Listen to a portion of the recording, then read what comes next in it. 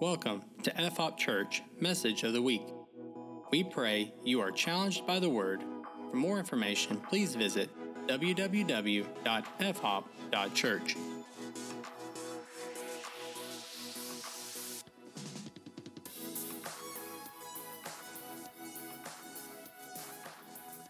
Turn with me to Romans chapter 1.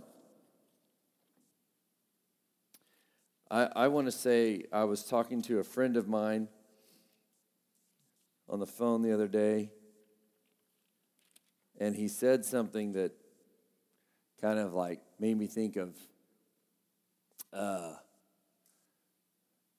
of place I've been spiritually. Because I want to be honest, for like the last month, I haven't what we call felt God. You guys know what I'm talking about? When you get all excited and like, ooh, Lord, you're good. Like, you know, and you can't wait to get in the Bible. You're like, this is great. I haven't felt that. But I've been consistent in my time in the Word and consistent in my time in prayer, despite the lack of the feeling. I was talking to my friend, and we weren't talking about that, but he said, you know, I know my wife loves me, and we're not having any problems at all, but I just haven't heard her say, like, man, you're handsome today in a while. Or, honey, you're just the best. Like I just haven't heard it in a while. And I know it's just, she's busy. I know she loves me. She says, I love you, but it's just the little, right, the feeling, right? And I was like, man, so I guess homework assignment, flirt with your spouse today. I don't know. But it'll make them feel good. But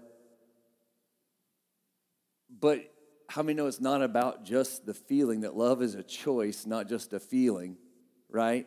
And that's why he's saying we're okay, there's no problem, we're going to keep choosing each other, right? But it's fun when there's the feeling, too. And that was my cry this morning. I was like, God, you know, like I want to know you're close. And this morning, what happened is I was driving in from Tulsa this morning to be in service today. I was just praying, and the Lord, what he said to me is, he's like, I want people that come to Forerunner to know the freedom that is in Jesus Christ, right? And as I began to think about that, all of a sudden I began to get excited about the freedom that comes in knowing Jesus Christ. And this morning I wanted to declare to you freedom. And before I knew it, I was just like all in tears, wondering if I was going to have to pull over the car, because I was thinking about the freedom that comes in knowing Jesus Christ. How many of you have ever been there? And then about 30 minutes into that, I was like, oh, I'm feeling Jesus. It was just a byproduct that I wasn't even thinking about at the time. I was like, woo! And so this morning, I was like, thank you, God, for that. How many know we don't serve God so that he'll make us feel good, though? That's not the point. The point is that there is truly freedom in knowing Jesus Christ. And this morning, I just want to take a brief moment to declare a very simple and yet profound outline of what is the message of the gospel of Jesus Christ. A lot of times we call this the Roman road. So if you're in Romans chapter 1, this is what it says. We're going to go to verse 19. Actually, we're going to back up to 18. It says this: for the wrath of God is revealed from heaven against all ungodliness and unrighteousness of men, who by their unrighteousness suppress the truth. For what can be known about God is plain to them, because he has shown it to them. For his invisible attributes, namely his eternal power and divine nature, has been clearly perceived. Say, clearly perceived. Has been clearly perceived ever since the creation of the world in things that have been made, so they are without excuse. So they are without excuse. This morning I want you to let you know that all people have a knowledge that God exists. All people, even atheists, have knowledge that God exists. They're like, no, they don't. They're atheists. Listen, the very fact, it's what C.S. Lewis calls the moral ought. The way he put it was, you can give a kid a little bit of orange, and another kid comes over and grabs it and takes it away, and kid number one's like, wait a minute, that was my orange. Why did you take that from me? That was wrong. Even at a young age, we know the difference from right and wrong, and where does that come from? Ladies and gentlemen, if the world is nothing but a big bang and molecules that are floating out into the universe and somehow collected into these little single-cell organisms that evolved into us, then all we are this morning is stardust that happens to be sitting in this room. And if that's all we are, if we're nothing more than a collection of atoms, ladies and gentlemen, it does not matter what you do. It does not matter what I do. I can take all of your oranges and not care at all how it affects you. But how many know this morning that we're more than just a collection of atoms? That we have a purpose, we have a plan, we have a destiny. So inside of us, we know that all of this started somehow. Even science itself tells us that there's a beginning. There must be a beginning. There's the law of conservation of mass. There's the law of conservation of energy, which basically says you cannot create something from nothing. Which means if there's a beginning, there has to be someone who was there at the beginning, that there is a God. And what we try to do is we try to explain him away, even though he's very obviously there. I was listening to a guy who was actually an atheist. He's not a Christian, but he calls himself a deist, if you don't know what that is. That's someone who believes in God, but not necessarily the Christian God. And he said, I had to turn away from atheism because he's a numbers guy, right? He studies numbers. And he goes, the number of just information points in your DNA is so complex that the timeline that evolutionists say that it took from going from a single-cell organism to us, he goes, the statistical probability of the timeline of the amount of information DNA it's grossly inadequate. You would need so much more time than that to get to where we are today. And he said, so I had to become a deist because there has to be someone in control of the data points along the way. There's no way we could be here. So I was like, man, even creation screams out, there has to be someone at the beginning of this thing. But we know that it is Jesus Christ who is at the beginning of time, that in the beginning God said, let there be light, and there was light. All people have knowledge of God. You know there's a God. You know it when you lay your head on your pillow at night and you feel guilty for the things you did that day that you know you shouldn't have done. You feel it. It weighs on you. That conviction of the Holy Spirit comes upon you. You're like, I shouldn't have done that, especially before you knew Christ. I mean, remember those days before you knew Christ. And the guilt and the shame that you would carry in your heart. Romans 1:21 says this, if we continue on. In verse 21,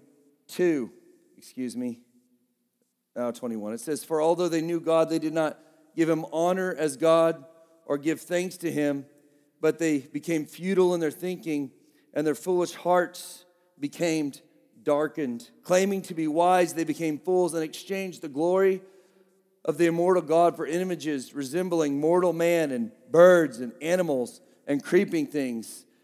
Ladies and gentlemen, all of us have rejected God. Every person has rejected God.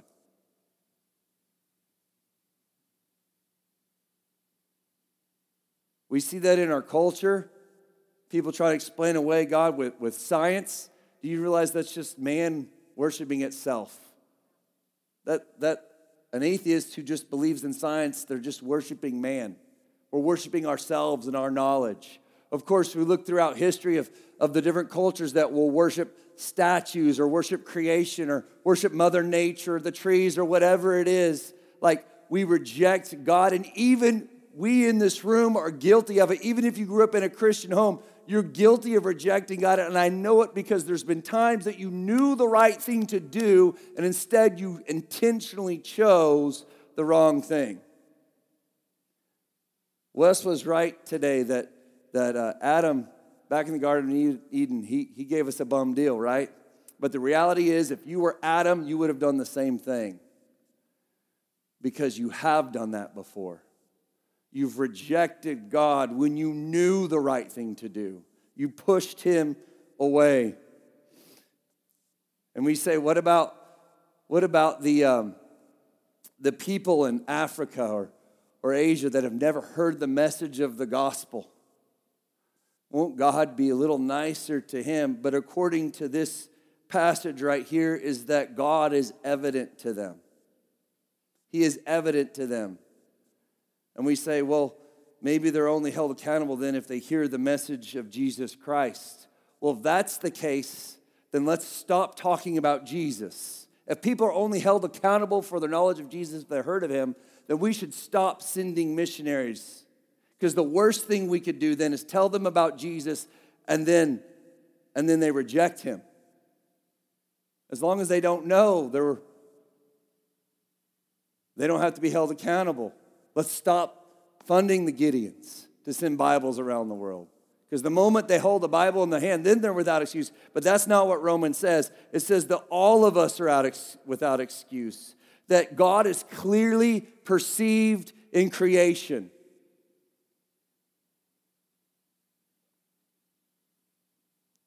In chapter 3, if you'll flip over there to me, it says this in verse 10. It says, none is righteous, no, not one.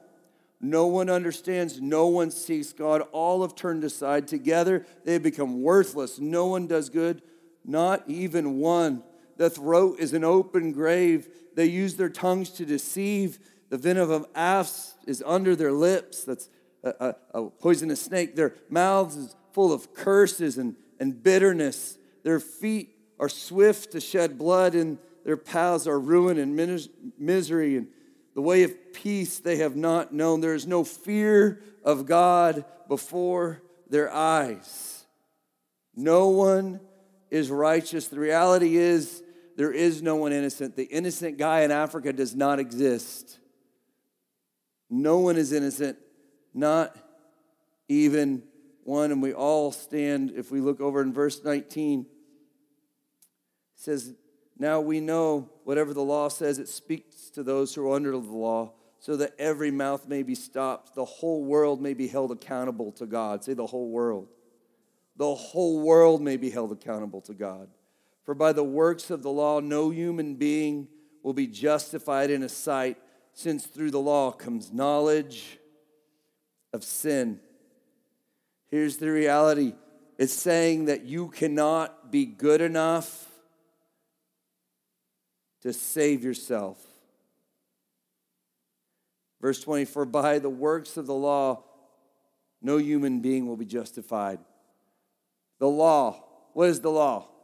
The law is in the Old Testament. It's like the 10 Commandments. You do all these things, and then you're good. And what this is saying, you can do all the right things even, and still be condemned before God. That's incredibly insane. Like Paul, who's writing to the Romans, who are you trying to convince to be on your side here? They're saying, even if you are the most perfect person, the nicest guy, you're a nice guy. Cole, anybody know Cole? If you don't know Cole, get to know Cole. He's a nice guy.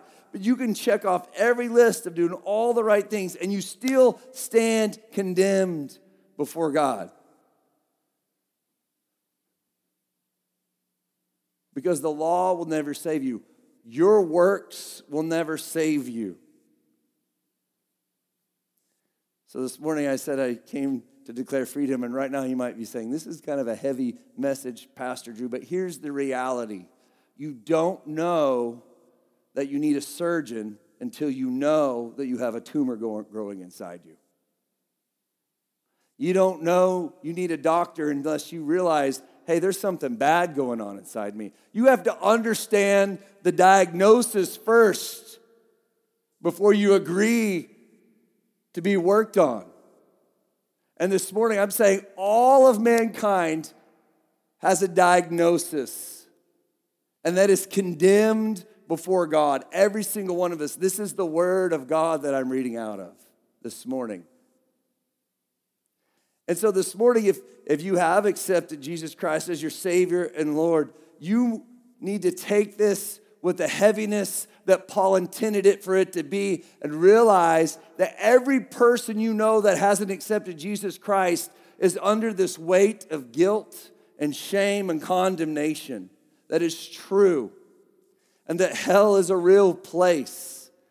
Some will teach, well, hell is a metaphor that the Bible teaches about separation from God. And I would say that doesn't make it any better. I believe Scripture teaches hell is real, but even if it is just a metaphor, that doesn't make it any better. In fact, in my mind, that makes it worse. You mean this is just a metaphor?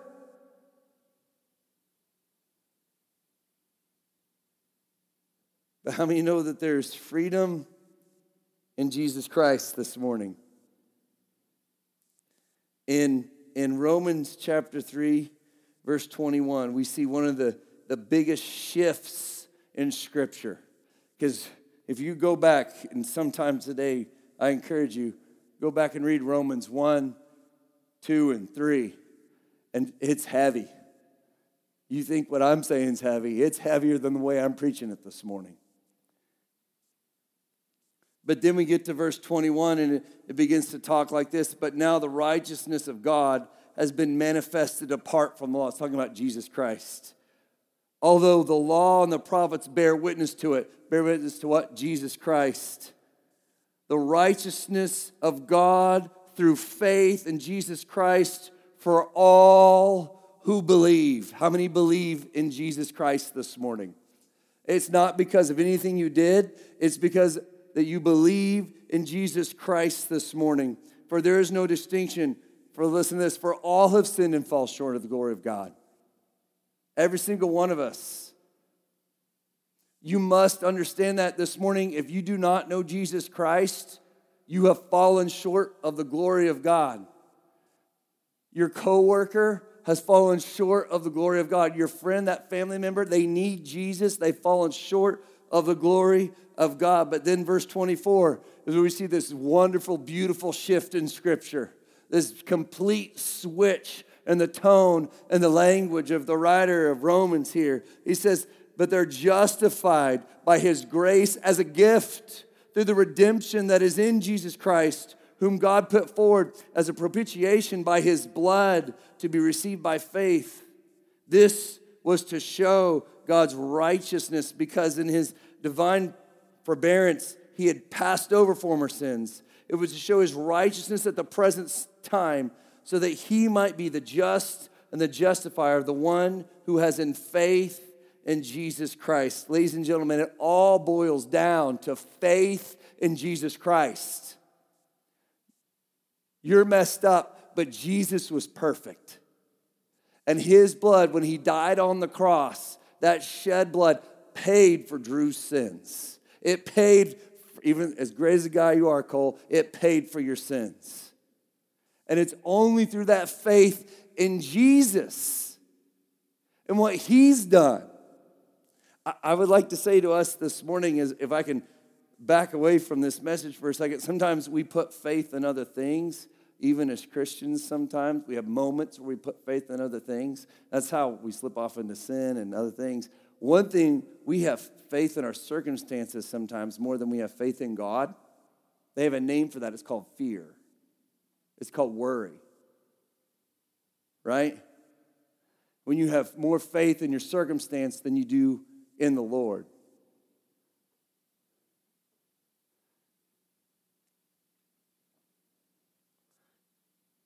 In verse 27, it says this, then what becomes of boasting? I'm a good guy. Well, it's excluded. By what kind of law? By the law of works? No, but the law of faith For we hold that one is justified by faith apart from works of the law. Then he goes on to say, is God the God of the Jews only?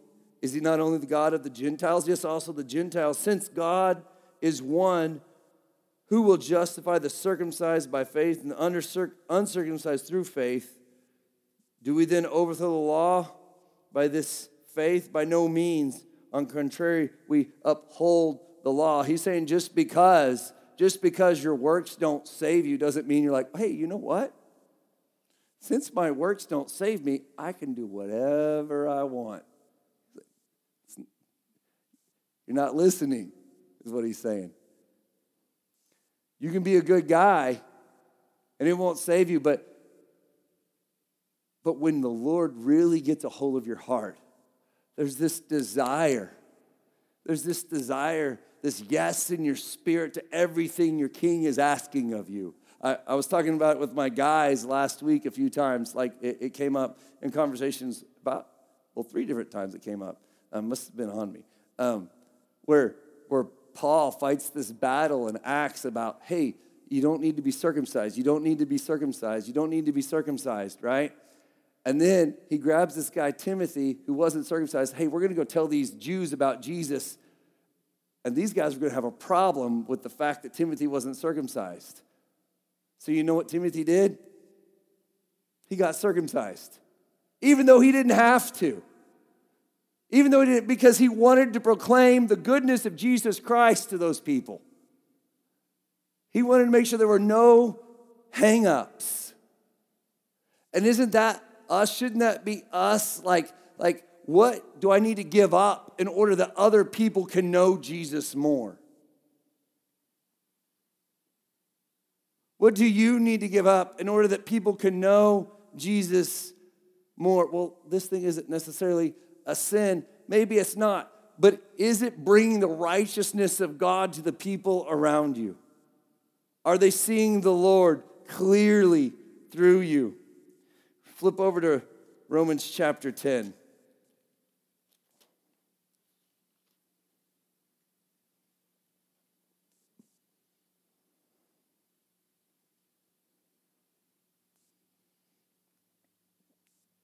And this is the crux of the matter, because if you confess with your mouth that Jesus is Lord and you believe in your heart that God raised him from the dead, you will be saved. For with the heart one believes and is justified, and with the mouth one confesses and is saved. For the scripture says, everyone who believes in him will not be put to shame, for there is no distinction between Jew and Greek, for the same Lord is the Lord of all, bestowing riches on all who call on him. For everyone who calls on the name of the Lord will be saved. My question for you this morning is, have you called on the name of the Lord? And I'll say this morning, if you call on the name of the Lord, you will be saved. Like there's freedom. Like we keep turning to other things for freedom, to relationships, to TV, to maybe drugs or prescription drugs or illegal drugs, whatever it is, or alcohol, whatever the thing is. But there's only true freedom in knowing Jesus. And this morning, how many of you ever experienced that freedom this morning? Okay, if you experience that freedom, I know it's a little warm in here, and you're getting a little hungry, but I've experienced that true freedom. I don't know, for me, it's yes, right? Can I pull it back to the beginning of the sermon here for just a second? My friend who just wants his wife to tell him that he's handsome. What if this morning we just told the Lord, you're awesome? That's the Lord's desire from us too. He just, that's what praise is. It's just us being God, you're awesome. And we can do that yeah, Lord, you're good. I almost preached on praise and worship this morning, and I changed it to this. But yeah, Lord, but what if what if when we came in here next week for worship, and it came time to worship, we were you know what, Lord? I'm just totally going to worship you crazily this morning because you're awesome. The same way you like it when people go on and on about you. right? You like it. You like it. And then we have to deal with your pride a little bit, but that's fine, right? We'll deal with that. But you like it when people go on and on about you. Like, oh, you dressed nice today, or you look good today, or man, you worked so hard today. Like whatever the thing is that gets you, right? But how many know God is good today, right? And that he set you free today. Like that makes me want to get excited. And I know all of us have different personalities. Some of us are more shy, and then some of us are more like, ooh, I'll talk, I'll tell you stuff, right? And I know that's me. But this morning I'm saying God is so good. He brings so much freedom that the thing you thought you needed to make you feel better, you won't even miss it anymore. Right?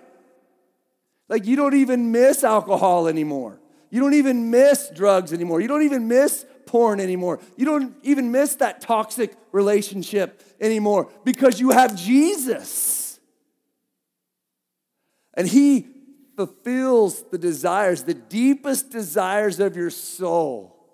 So much so that this last month when I wasn't feeling God, I was like, I'm sticking with this because I know that it's more fulfilling being bored in this than excited about something else. Because there's freedom in Jesus Christ this morning. There's freedom in the name of Jesus. All who call on the name of the Lord will be saved. And so this morning, if you're a believer, if you have said yes to Jesus, now this is your great commission to go and declare this message to those around you. You have lost friends. And gone are the days we have to stop relying on just the positive, uplifting positivity of our lives to bring freedom to them. Like, at some point, you're going to have to mention the name of Jesus. Well, I'm just trying to be a good person to them. Keep doing that, but at some point, you're going to have to say the name of Jesus to someone for them to come to him. Are you with me? It's important to sow seeds. But sometimes what we call sowing seeds is us chickening out. Right? Well, I just sowed some seeds today. No, you were too chicken to say the name Jesus Christ.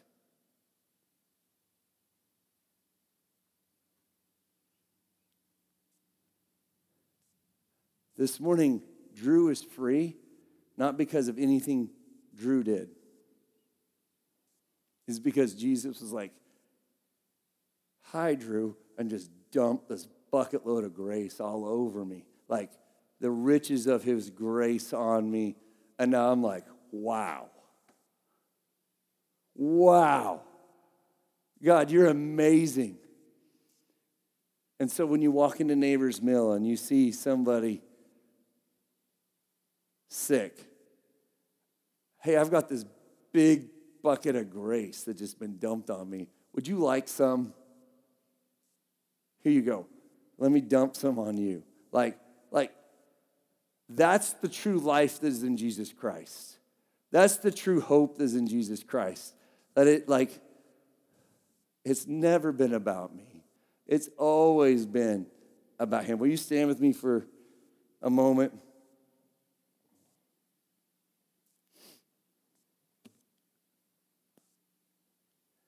I'd encourage you this week to go back and read Romans. I just wanted to go back to the very beginning of this whole thing today. I just wanted to go back to the start. What is the message of the gospel? The message is that you're separated from God in your sin, even the best of you in here, and it's only through the grace of God that we are saved. Have you ever done this thing? I feel like I should have someone playing right now. You just embrace the awkward silence. It's fine. You're good. You ever done that thing where you need to have a conversation with someone and you start arguing with them in their head before they even walk in the door? You ever do that? Have you done it? You just wait. Give it time. It'll happen. Wait, wait till you get that significant other in your life. It comes, right? And you're like, oh yeah, well they're going to say this, and then I'm going to say this. And then they're going to say that, and I'm going to say, you've done it, and it spirals out of control. And by the time they walk in the door, it's just, blah, and you're just like, oh. And then later you're like, oh, that was all on me, because I had this fake imaginary, did you know the scripture says that's how things happen? Like these thoughts, they manifest into actions. Like you're always moving in the direction of your strongest thought. Did you know that? You're always moving in the direction of your strongest thought. So let's take that. You guys all know that exists, right? It happens with sin too. We imagine ourselves, well, I could do this. I could get away with that. And then the next thing we know, what's happening, right? But let's take that thing that we know happens inside of us, and let's use it for righteousness' sake. Instead of that argument with our spouse or coworker or boss or whoever it is, what if we started imagining, okay, first, I'm going to bring up this awesome thing that the Lord did for me. And then I'm going to talk about how God changed my life when I was a teenager or whenever it was for you. And then I'm going to start talking to them about what I read in the scripture the other day where it talks about newness of life in Jesus Christ. And can I tell you, as you think through that, your heart might start beating a little fast because I don't know how they'll respond. I don't know what they'll say. I don't know what they'll do, right? But they could say this, and then I'll say that, and then they'll say this, and then I'll say, right? Like the same thing we do to totally annihilate our spouse. Now we use it to glorify Christ. We have these I'm going to walk into Walmart, and they're going to be sitting there in the wheelchair, and I'm going to walk up to them, and I'm like, hey, can I pray for you? Like, imagine yourself doing things that the scripture says you should do. And then see what happens. See how many lives are changed with the message of the gospel of Jesus Christ. Who will you impact with the message of the gospel of Jesus Christ this week? Bow your heads. This morning, if you're saying, I don't know Jesus, I've never met the man Christ Jesus. I have not believed in him, but I want to this morning. If that's you this morning, will you just look me in the eye right now? Just look at me. Amen. Amen. Amen. Amen. We're going to pray. And there's nothing special or magical about this prayer. We're just going to talk to God. Father God, right now we come before you in the name of Jesus. God, and I thank you for these, Lord, who have said, believers begin to pray. Lord, I thank you for these who have this morning said, Lord, I don't know him. I've never met the man Christ Jesus. Father God, I pray, Lord Jesus, that you would just become so real to them in this moment. Father God, I thank you for your death on the cross that took away all of our sin and all of our shame, Father God. And I thank you for the newness of life that we get, just the way you rose from the dead, Father God. We are a new creation, Father God, and we have a new righteousness that we no longer stand condemned before you because of the blood of Jesus. God, I thank you for the freedom that we have as believers. And everyone just put a hand on your heart. Father God, I pray for every believer in this room. Lord God, I pray, Lord, that deep in their spirit, that deep in their hearts, Father God, Lord God, that you would put an overwhelming urgency to proclaim the gospel to the lost. Lord God, that you would put an overwhelming urgency to clearly communicate the message of the gospel. That Jesus would be made famous in their conversations. That Jesus would be made famous, Lord God, in their workplace, in their family, Father God. And more than any of it, God, I pray that, Lord Jesus, you would be made famous in their imagination. Lord God, give them daydreams of proclaiming the good news of Jesus Christ, and that they would continue to think that way until, Lord, it manifests in their actions, God. And I thank you for everything that you're going to do in us and through us. Father God, I pray for a fresh baptism of the Holy Spirit on this congregation. God, I thank you, Lord God, that you've sent your Holy Spirit to empower your believers to proclaim your word. Lord God, and I pray this week, Lord God, as they abide in you, as they sit alone with you, Father God, Lord Jesus, that you would just fuel them with the power of the Holy Spirit as they go forth, Lord God, into the harvest field, Father God. Lord Jesus, to tell others of the saving knowledge of Jesus Christ. And I thank you for everything you're going to do in us and through us in the mighty name of Jesus. Amen. Thank you for listening to this podcast. For more information, including service times, contact information, and online giving, please visit www.fhop.church.